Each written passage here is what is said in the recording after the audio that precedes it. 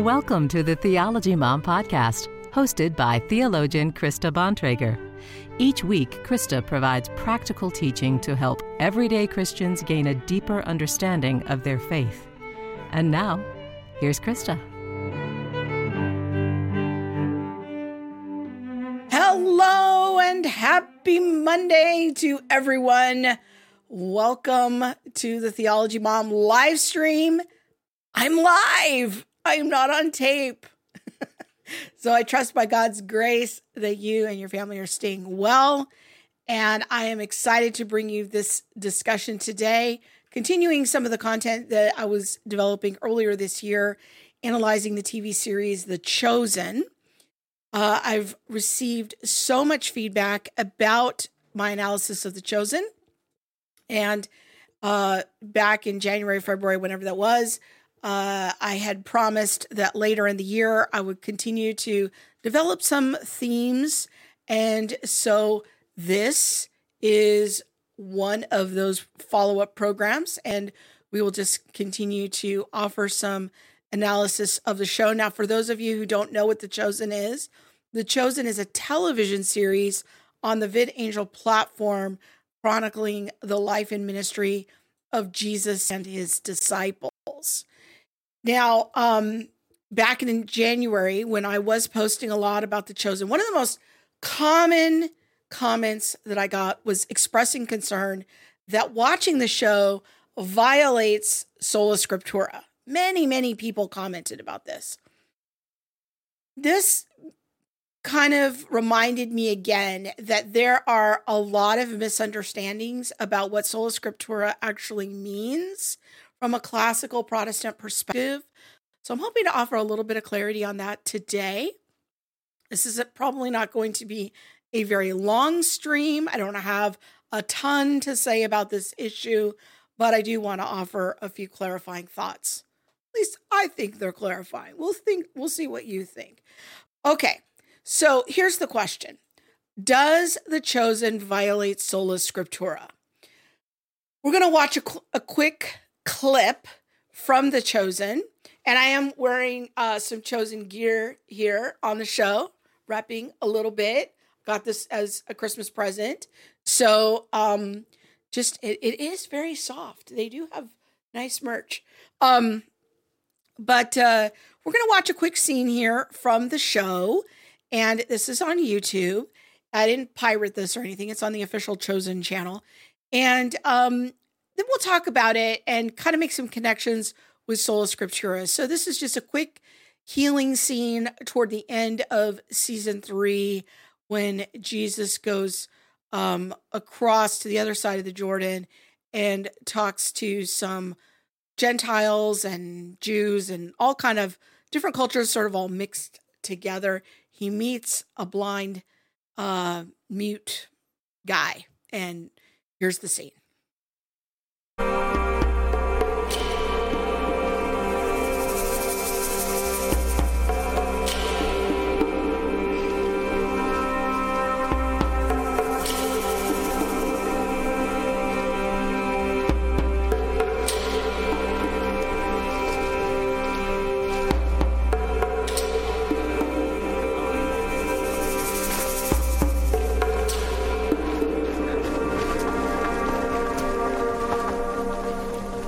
Andrew, Philip, I knew you'd return. Why are you acting like this? There's so much unrest and anger. I don't want to draw attention to...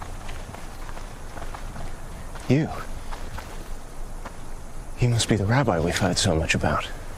More than heard about, as I understand. Rise. I'm sorry for the trouble. No. The strife between Jew and Gentile was there all along in a village, just simmering beneath the surface. It's simply out in the open now. It's bound to happen sooner or later. It was bound to happen now. Rabbi! Telemachus? Jesus of Nazareth. Your teachings have reached us. So I have heard. He has not. What do you mean? He's deaf. My Abba cannot hear and can barely speak. Telemachus, you are out of line. This is not why we need Jesus. Why shouldn't it be? Because, Rabbi, there are far greater problems right now than one man's... I can think of no better place to start. Didn't mean to spring this on you, I promise. I really didn't know. Please, Rabbi. I don't mean to disrespect, I understand, son.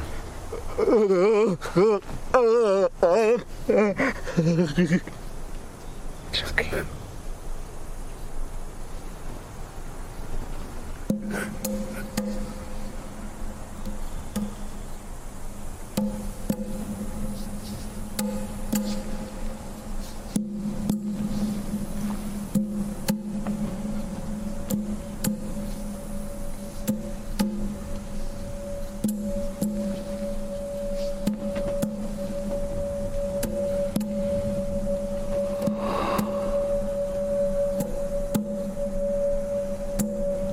Ephatha,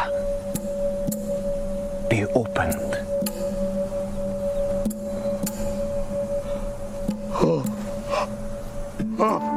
Don't be afraid.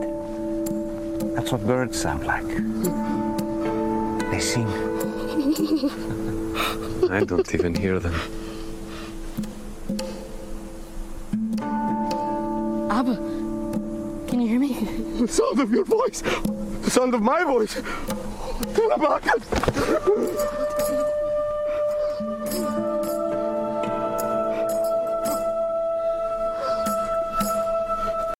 Okay, that gives you the gist of it. A little scene there. So this is pretty typical of what The Chosen does, is it takes the kernel of something that is in scripture and then uses it to kind of inspire a larger scene.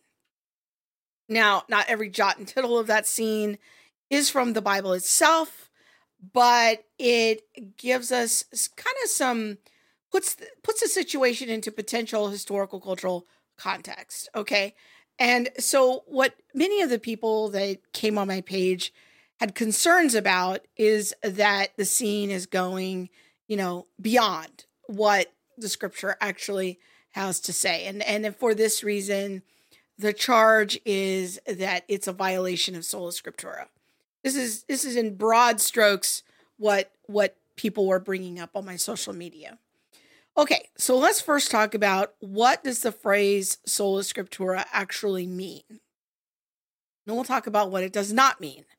Okay, so what does it mean? This is just a basic definition according to classical Protestantism. Now, I recognize this definition might not be what you might have heard from your local fundamentalist pastor, but in broad terms, this is what the term Sola Scriptura means. It's a Latin phrase, and it's not a Greek or Hebrew phrase. So it doesn't come from the Bible itself, okay? It's a Latin phrase. It comes out of the Reformation, and it means by the scripture alone. Now, this is really one of the great slogans of the Protestant Reformation. And the Protestant Reformation was an attempt to reform the Roman Catholic Church. And the early reformers did not necessarily set out in the beginning. Martin Luther, his goal was not to break off from the Roman Catholic Church. Rather, he nailed the 95 Theses to the wall in the Wittenberg door in order to call for reform of the church. He wanted to purify the church, okay? Well, one of the kind of slogans that came out of the Reformation, one of the things that was sort of the distinctives of what it meant to be a Protestant, is this idea of sola scriptura. And you may have heard of the other solas: sola fide, by faith alone, sola Christus, by Christ alone, etc. There's like 5 of them. Anyways, we're just talking about sola scriptura. And it means by scripture alone. And what it's saying is that the scripture is the church's only infallible rule for deciding doctrines. Okay? It's a very basic definition of what sola scriptura means. So let's break it down. It's infallible. It's that scripture is infallible. What does infallible mean? It means that it's incapable of error. Okay, if you want to know more about the scripture's inerrancy, infallibility, I would refer you to go check out the Chicago Statement on Inerrancy. Okay, and there's tons of resources connected to that, just go type into Google Chicago Statement on Inerrancy. You'll get a lot of information. But Sola Scriptura is the idea that Scripture is the church's only infallible rule. And by rule, what they mean is standard, okay? It's a standard that governs the faith and practice for the believer. So if we're going to have a doctrine, if we're going to decide where doctrine comes from and whether doctrine is faithful, it comes from one infallible source, which is the Bible. That's what Sola Scriptura means. Sola Scriptura means that the Scripture is the church's only infallible rule. In other words, it's standard that governs our faith and practice for deciding doctrine. Here's another simple way of understanding Sola Scriptura in light of the Reformation, is that what it's saying is the church is not infallible. The church can err, and it is subject to reformation by the Bible. Okay? So Protestants do not believe that, the church didn't exist until Martin Luther, or that there were no faithful Christians until Martin Luther. That's not what we're saying. We're saying that the church, it's as an entity, is not infallible. That the church can err, and that it is subject to reformation, but only by reformation by the Bible. It's another way of thinking about Sola Scriptura, okay? So hopefully these definitions will be helpful to you in thinking through the question of whether or not the chosen violates Sola Scriptura. All right, now let's flip the tables and talk about what Sola Scriptura does not mean, okay? Sola Scriptura does not mean that the Bible is God's only source or for revelation, okay? Historically, Christians have believed in what's called general and special revelation, that God has revealed himself two ways. The Belgic Confession calls this two books, all right? Sola Scriptura does not mean that the Bible is the only way that God has revealed himself. He has revealed himself through general revelation, through creation, through the human conscience, and through special revelation, which is Scripture. Christians historically believe that God has revealed himself these two ways. That is, so don't use the term Sola Scriptura to say God has only revealed himself through the pages of the Bible. Sola Scriptura does not mean that the Bible is the only authority for believers. It is the supreme authority, right?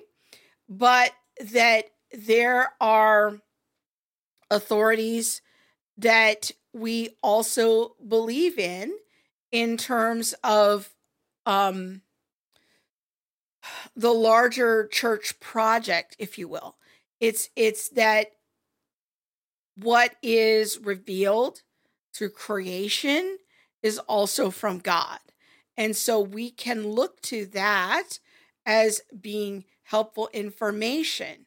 Now, the Bible might offer a correction for that. It might offer a lens for how to understand general revelation. It might give me clarifying information, but it's not to say that it is the only source. Sola Scriptura, likewise, does not mean that the Bible should be decoupled from the church context. This is a very common misunderstanding. I would call it a straw man that my Roman Catholic and Orthodox friends make against Protestants. Now, the thoughtful ones know better. They know that this is not what Protestants are saying. But sometimes if you meet somebody who maybe doesn't really understand Sola Scriptura, what they think you're saying is that you're separating Scripture from the church. And that's not what we're doing. Protestants believe in the helpfulness of the church. The church helps to, through creeds and councils and other things, it helps to provide boundaries for sound doctrine.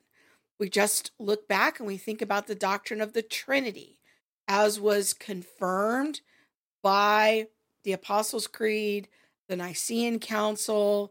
These things are where leaders in the church come together. They look at the scriptures, understand and put together summaries of what the scriptures say. All Protestants affirm the Trinity. We affirm the incarnation, these great truths that were confirmed and summarized by early church councils. By Sola Scriptura, we are not attempting to decouple the Bible from the church. What we are trying to do, rather, is say that those councils are not infallible, and that councils can make mistakes, but the only authority for correcting those mistakes is the Bible.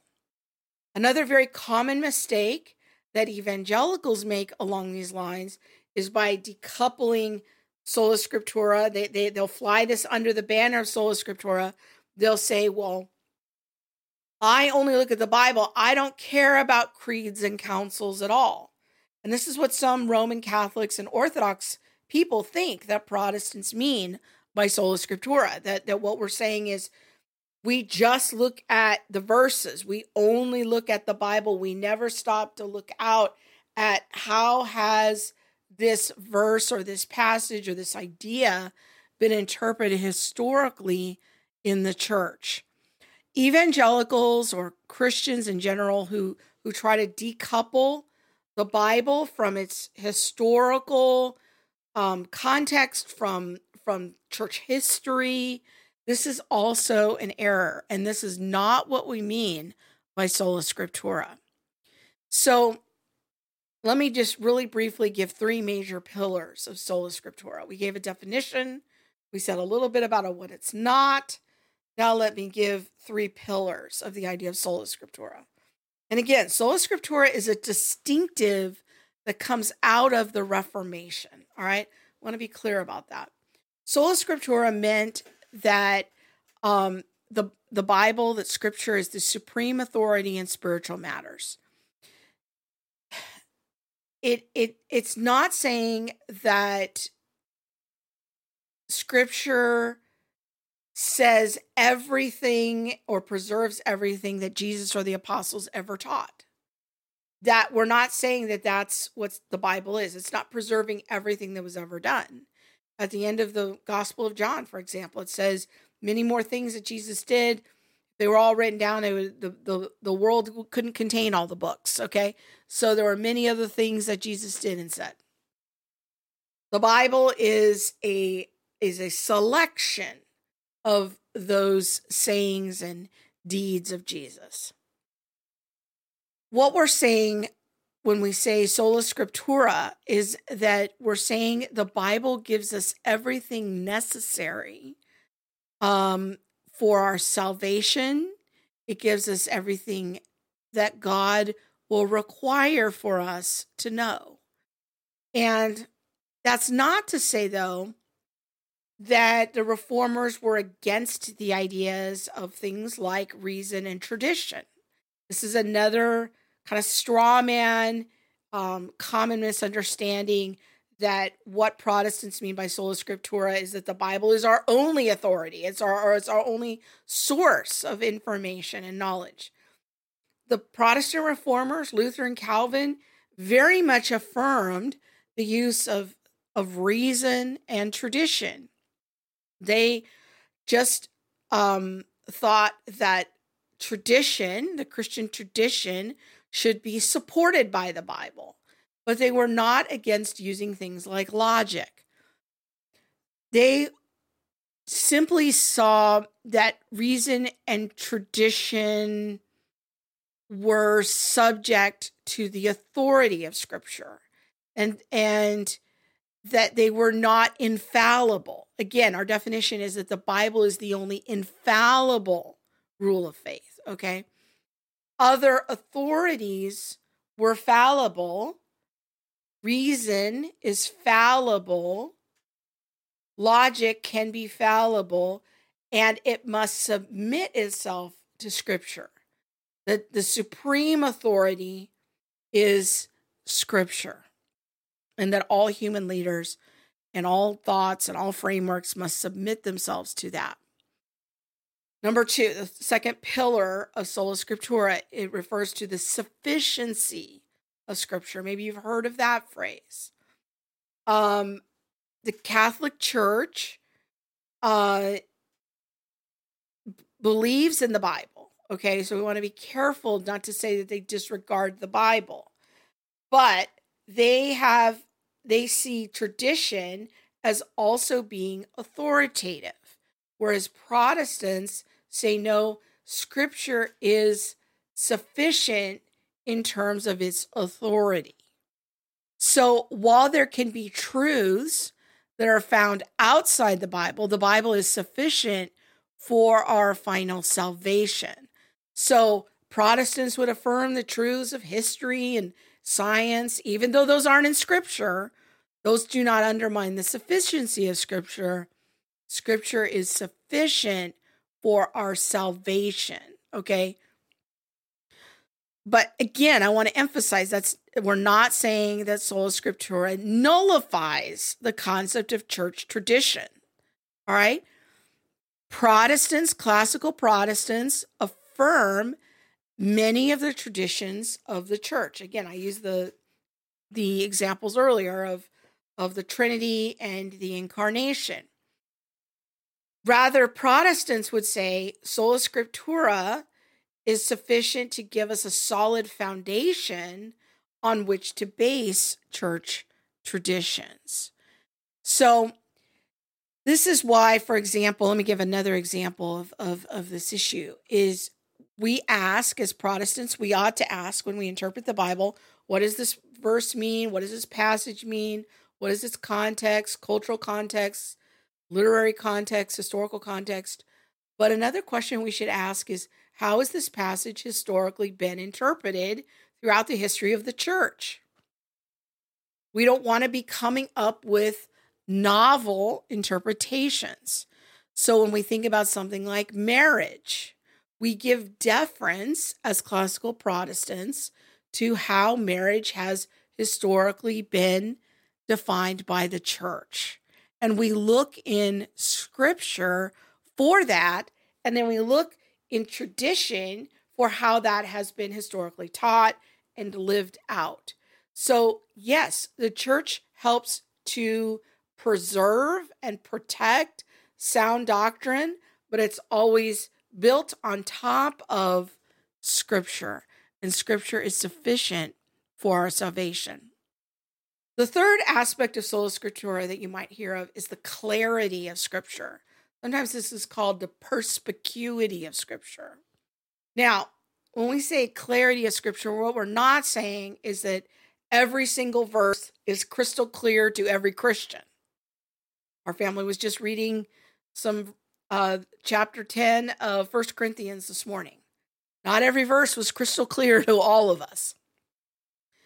But what we mean by the clarity of Scripture is that with study and with good tools, a regular person can read the Bible and come to a general understanding of what the Scripture has to say. We don't have to go through a particular pastor or teacher in order to understand the Bible. This is why reformers worked toward creating translations in the language of the people, because they believed, and again, this is a feature of Sola Scriptura, that there was a certain clarity of Scripture that could be understood by any regular person and that they could read the scripture and understand and discover the basic way of salvation. Again, the reformers were not saying the parts of the scripture were not difficult to understand. But these difficult passages do not threaten. They're not a problem for this idea of the clarity of scripture, the perspicuity of scripture. This is where we get the idea, if you've ever heard of the phrase, the rule of faith. And this is where unclear parts of the scripture are interpreted in light of the clear parts. But overall, what we're saying here is that if the Bible is put in our common language, that a regular person can read it and come to a basic understanding of salvation and a basic understanding of scripture without going through the church. These are some of the distinctives of the Protestant Reformation. Okay. So hopefully this helps you have a little bit more of a handle on what Sola Scriptura actually is. Let's go look at some of the comments and see. Oh, good. It sent out a notification, at least for a few of you. So let's see. I'm so confused about the solas. Do you have a resource for sorting all of that out? Yeah, I mean, you could just go to a good free resource to start off with is just go to the Ligonier website. Ligonier Ministries was a ministry started by Dr. R.C. Sproul. He was a great Reformed scholar that would put theology in the language of everyday people. You can start there, and just in all transparency, I am not strictly Reformed, but that's not to say there aren't many good resources on the Ligonier website that I would agree with. And classical Protestantism, would find wide agreement with many of the ideas of Sola Scriptura in general, is one of the key features of what it means to be a Protestant. Okay. I've also heard people object to the chosen as a violation of the second commandment. Can you weigh in on that? I'm planning some future content to focus on that issue. I'm not talking about that today, but it is on my radar as one of the things I hope to address later in the year. Okay. Glad the clarification about what is not is helpful. All right. Now, okay, Facebook. All right. I love the chosen merch. Some people probably aren't fans. A lady I listened to address this concern of the chosen as adding to scripture. That's exactly what I'm addressing in this stream. She said having the scripture come to life using the art of cinematics is no different than the art of music or paintings or drawings. Yes. Okay. So now that we've clarified what Sola Scriptura actually is, let's go to this very objection does an artistic rendering of the scripture, does that somehow violate Sola Scriptura? I find that most people who are concerned about this issue usually are Reformed. And they have a confusion, at least on some level, about Sola Scriptura, which we've been talking about, and what I'm going to call Solo Scriptura. Solo, not sola, Solo Scriptura. And this is the idea that when someone tries to fly it under the banner of Sola Scriptura, of by scripture alone, that what they think that they're saying, that what they think Sola Scriptura is that the Bible is the one and only rule for faith and practice apart from any tradition, apart from any human authority. And so they'll say, if it's not in the Bible explicitly, we shouldn't believe in it. Okay. And these are often well-intentioned people. And I love it that they want us to focus so much on the 66 inspired books of the Bible. They want nothing more. They want the pure word of God. I love that about these people. But they often want to decouple or separate out the scriptures from church history. And they want to interpret the Bible apart from church history. But again, the creeds, the confessions, the writings of the past can be a very healthy and helpful corrective against the errors of our day. And we need those things. So Sola Scriptura is not classical Protestantism. So just because an idea comes from tradition, such as the term the Trinity, or looking at a diagram of the Trinity, or a creed summarizing the Trinity, that does not violate Sola Scriptura. Okay? So that is not what we are saying. And this is why I think that so many Protestants will focus on just reading verses apart from tradition, where they don't even ask the question, how has this traditionally been interpreted? In my opinion, this Sola Scriptura is what can very easily contribute to the error of progressive Christianity.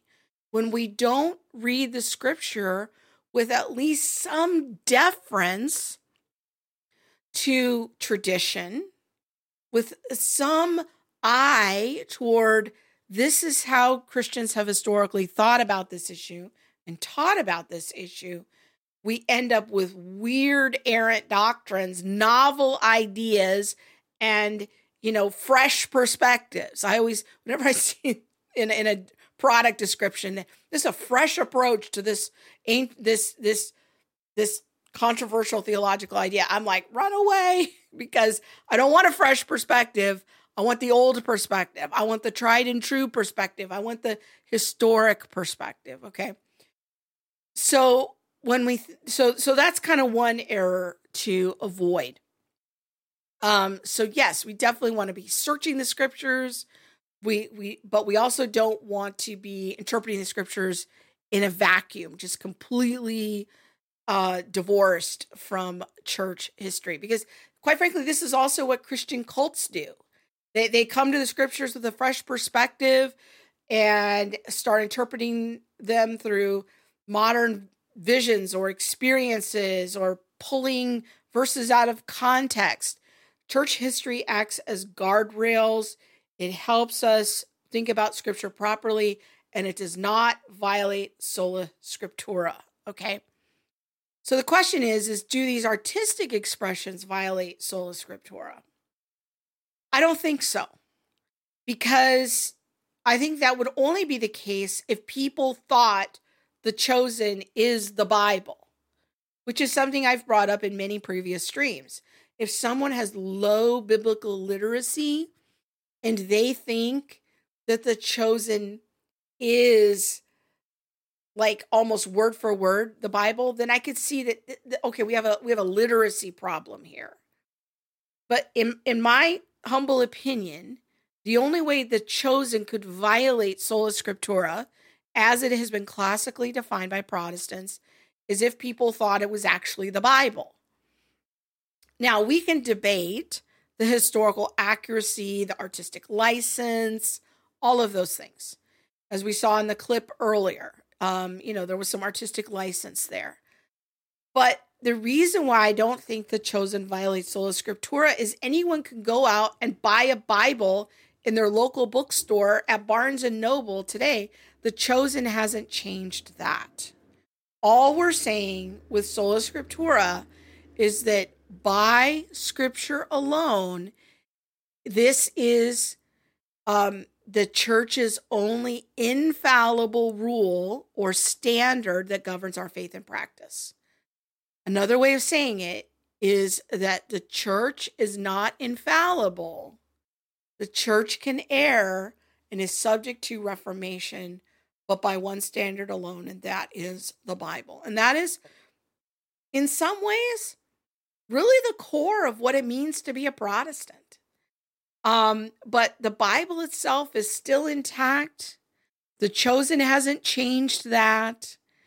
And so that is kind of my answer to that objection. Now, the chosen might be a problem for the second commandment, but that is an issue we will tackle in a future conversation. But for Sola Scriptura, I don't think it's an issue that is directly undermined by looking at artistic expressions of any kind, whether it's a painting, a song, or a TV show. All right, let's go back out to comments if there's anything else. Okay.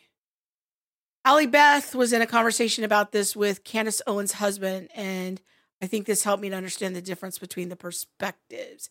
Yes, I saw that clip floating around.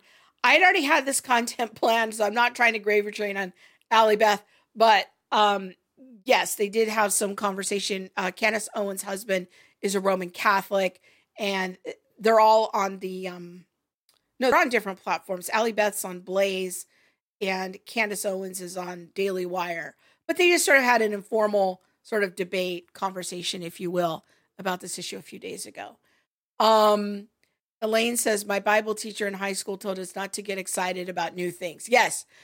New doctrines, novel doctrines, fresh perspectives. These are all words that are red flags to me when it comes to theology. You don't want your theology to be new and improved. We want it to be ancient, old, tried and true. What has the church historically believed about this issue?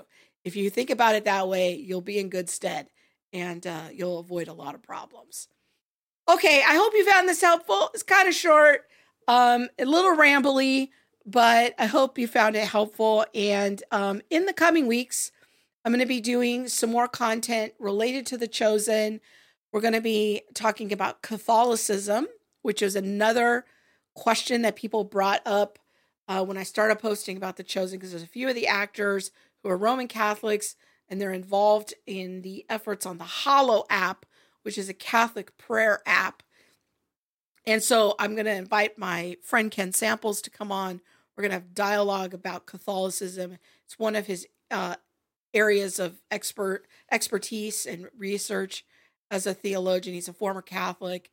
So that'll be interesting. Hopefully I don't end up on any crazy Catholic apologetics channels, but I probably will. But I just am trying to have a simple conversation to try to help people understand Protestantism. If you want to know more about the doctrine of the Bible, you can read the Big Grudem's, what I call it, Wayne Grudem's Systematic Theology. You could go, I don't have my copy of Millard Erickson's book, but it's similar. It's at the office. But there's abridged versions of both Grudem and Erickson also available. And I would encourage you to take a theology class. You can check out my theology classes. Just go over to centerforbiblicalunity.com and check out the classes. I've got 3 classes there on demand. And one of them, God's Person and Word. We do a deep dive into the doctrine of the Bible. If you've never taken a theology class, I really encourage you to do that, especially if you're interested in apologetics. Trust me, your apologetics will go so much smoother if you go take a pause, hit the pause button on the apologetics, go take some classes in theology, because that's the underpinning that you're missing when you're doing apologetics. And if you want to develop what people call discernment, the best way to do that, so you're not dependent on YouTubers telling you things and saying this is wrong or this is sound or whatever, go take a doctrine class. Go take some theology classes. You can check that out. Again, just go to centerforbiblicalunity.com and you can see the classes. Okay. I think that's it. We have any other questions, comments? I think we're done. All right. Are they reformed? I don't know who they is. I'm coming out of some toxic Calvinistic teaching. I have no interest in anything reformed for now. Millard Erickson is a Baptist. I don't believe he's reformed.